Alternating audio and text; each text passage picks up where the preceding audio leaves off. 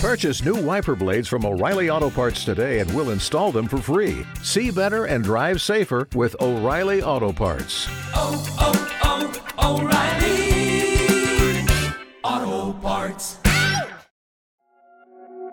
This is Whistleblowers Daily, a brand new bite-sized show going out every weekday of the football season. Each episode will give you the football headlines and some concise opinion on each. I'm Mark Smith. These are your football headlines for Friday the 16th of September. Manchester United rebounded from their opening Europa League defeat by beating Sheriff Tiraspol 2-0 last night. Goals from Jadon Sancho and the first of the season for Ronaldo were enough to see off the Moldovan champions. Without a game this weekend, United were able to name a strong team including Rafael Varane, a player that is fast becoming a favourite of United manager Erik ten Hag. He said of him, "With Varane there as a leader, he puts everyone in the right position, he fits really good together with Licha Martinez, and also the two fullbacks did their job really good." West Ham were also in action, winning 3-2 against Silkeborg. They went a goal down early in Denmark before a Manuel Lanzini penalty levelled things up. Goals from Scamacca and Craig Dawson made it 3-1 to the Hammers before a second Silkeborg goal made it an uncomfortable last 15 minutes for the English side. Gareth Southgate has announced the latest England squad. Ivan Toney makes his first appearance. Harry Maguire, Calvin Phillips and Luke Shaw also make the squad despite not featuring regularly for their clubs. Jadon Sancho misses out. It is the penultimate squad before the World Cup squad is announced in November. And in tonight's Premier League games, Aston Villa host Southampton and Forest play Fulham at the City Ground. Those are your headlines. Let's start with United then. Pretty straightforward 2-0 victory away in Moldova. As I said in the headline there, they were able to name a very strong side because they didn't play last weekend and they're not playing this weekend. So it gave the first team a chance to stretch their legs. All went to plan. You could see the partnerships working well throughout the side, certainly at centre-back. Martinez and Varane getting better with each game, I think. You're getting more minutes into the legs of Antony and Sancho, and they play some good stuff. I think they're starting to play the sort of stuff that we imagine Ten Hag would want to play. It's just going to be quite a long process, but very positive for them. West Ham, meanwhile, were away in Denmark. Here is Mark Webster, broadcasting legend, OG of the Whistleblowers podcast and West Ham fan. Fun times being a West Ham fan. Fun times for everybody at the moment, of course, because it's such a whirlwind start to a weird season. But we arrive into it now having a really decent run in Europe. Off to Silkeborg last night as we were and got ourselves a win, albeit the fact that by the time we changed the team in the second half to rest a few players, it looked very much not like the team that had done all the hard work in the first place. In other words, Scamacca up front, holding the ball up, and Declan Rice in the middle of the park, replaced by Tomas Soucek and Jarrod Bowen, didn't work so well. But of course, we've got different players to pick and different tactics to adopt when we go to Everton on Sunday.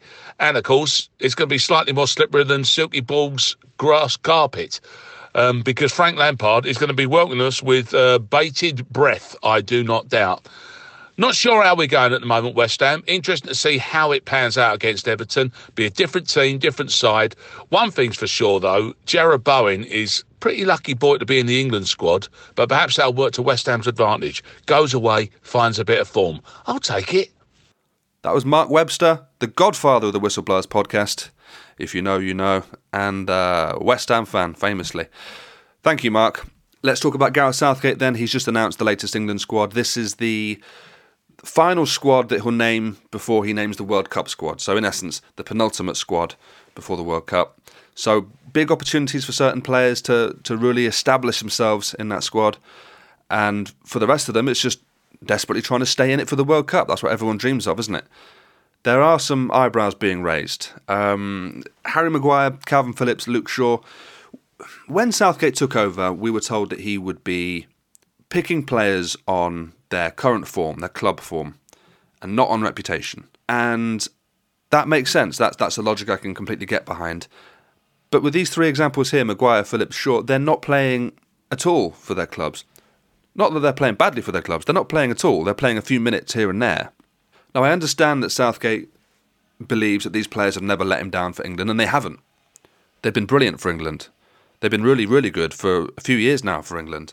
Even when they're not doing so well for their clubs, they've really pulled it out of the bag for the national side. So I understand that he's got this loyalty to them. But I just worry that it sends the wrong sort of message to the other players on the fringes who can't quite kick on and get into the side despite playing well for their clubs. I mean, I'm looking throughout the squad. There's a few other names that I would highlight here. Jack Grealish, who I'm a huge fan of Jack Grealish. If you listen to the show for any sort of length of time, you'll know that I've always been a Grealish guy. And he's a different player at Man City to what he was at Villa. You know, he's not the conduit for everything at Man City in the way that he was for Villa. He plays a slightly different position. It's more regimented. And he doesn't get as much game time. So there's a few issues that have changed for him. But I think he'll count himself pretty lucky to be in that squad at the moment. Likewise, Jarrod Bowen at West Ham. I think he was outstanding last season, but he's not started so well this time round. And Jadon Sancho, who we mentioned earlier in the headlines, scored again last night. Okay, it's only Europa League, but he's also scored against Liverpool and scored against Leicester. Crucial games, crucial goals, and he's played well. So he must be wondering how he gets into this side. With time running out, it must be very stressful, very frustrating for him. And to see Bowen and Grealish get in, it must be a source of concern. I just hope that Southgate understands what... Yeah, of course he understands. We're talking about I hope he understands. Of course he understands. He was a footballer. He knows more than I do. But he will have an eye on this, how this affects the rest of the side, the rest of the players outside of the squad trying to get in. On the other hand, I don't think it's much of a surprise because Southgate knows the players he knows, he likes the players that he likes, and we're very close to the World Cup now. It was unlikely that he would make sweeping changes in key areas. So we are where we are. Hopefully we can do well. I think these players, like we said, they haven't let England down. There's no reason to suggest they will start doing that now. So fingers crossed it all works out. Ivan Toney also making the squad. I'm really pleased about that. I think he's excellent foil for Harry Kane as a backup option. Been superb this season. Someone who has done well for his club and someone who is being picked on form, and I think that's excellent. All right, tonight's games, we've got Villa hosting Southampton, Forest at home to Fulham. Wherever you're watching those games and the ones on Saturday and Sunday, I hope you enjoy those. And I'll be back same time on Monday with more Whistleblowers Daily.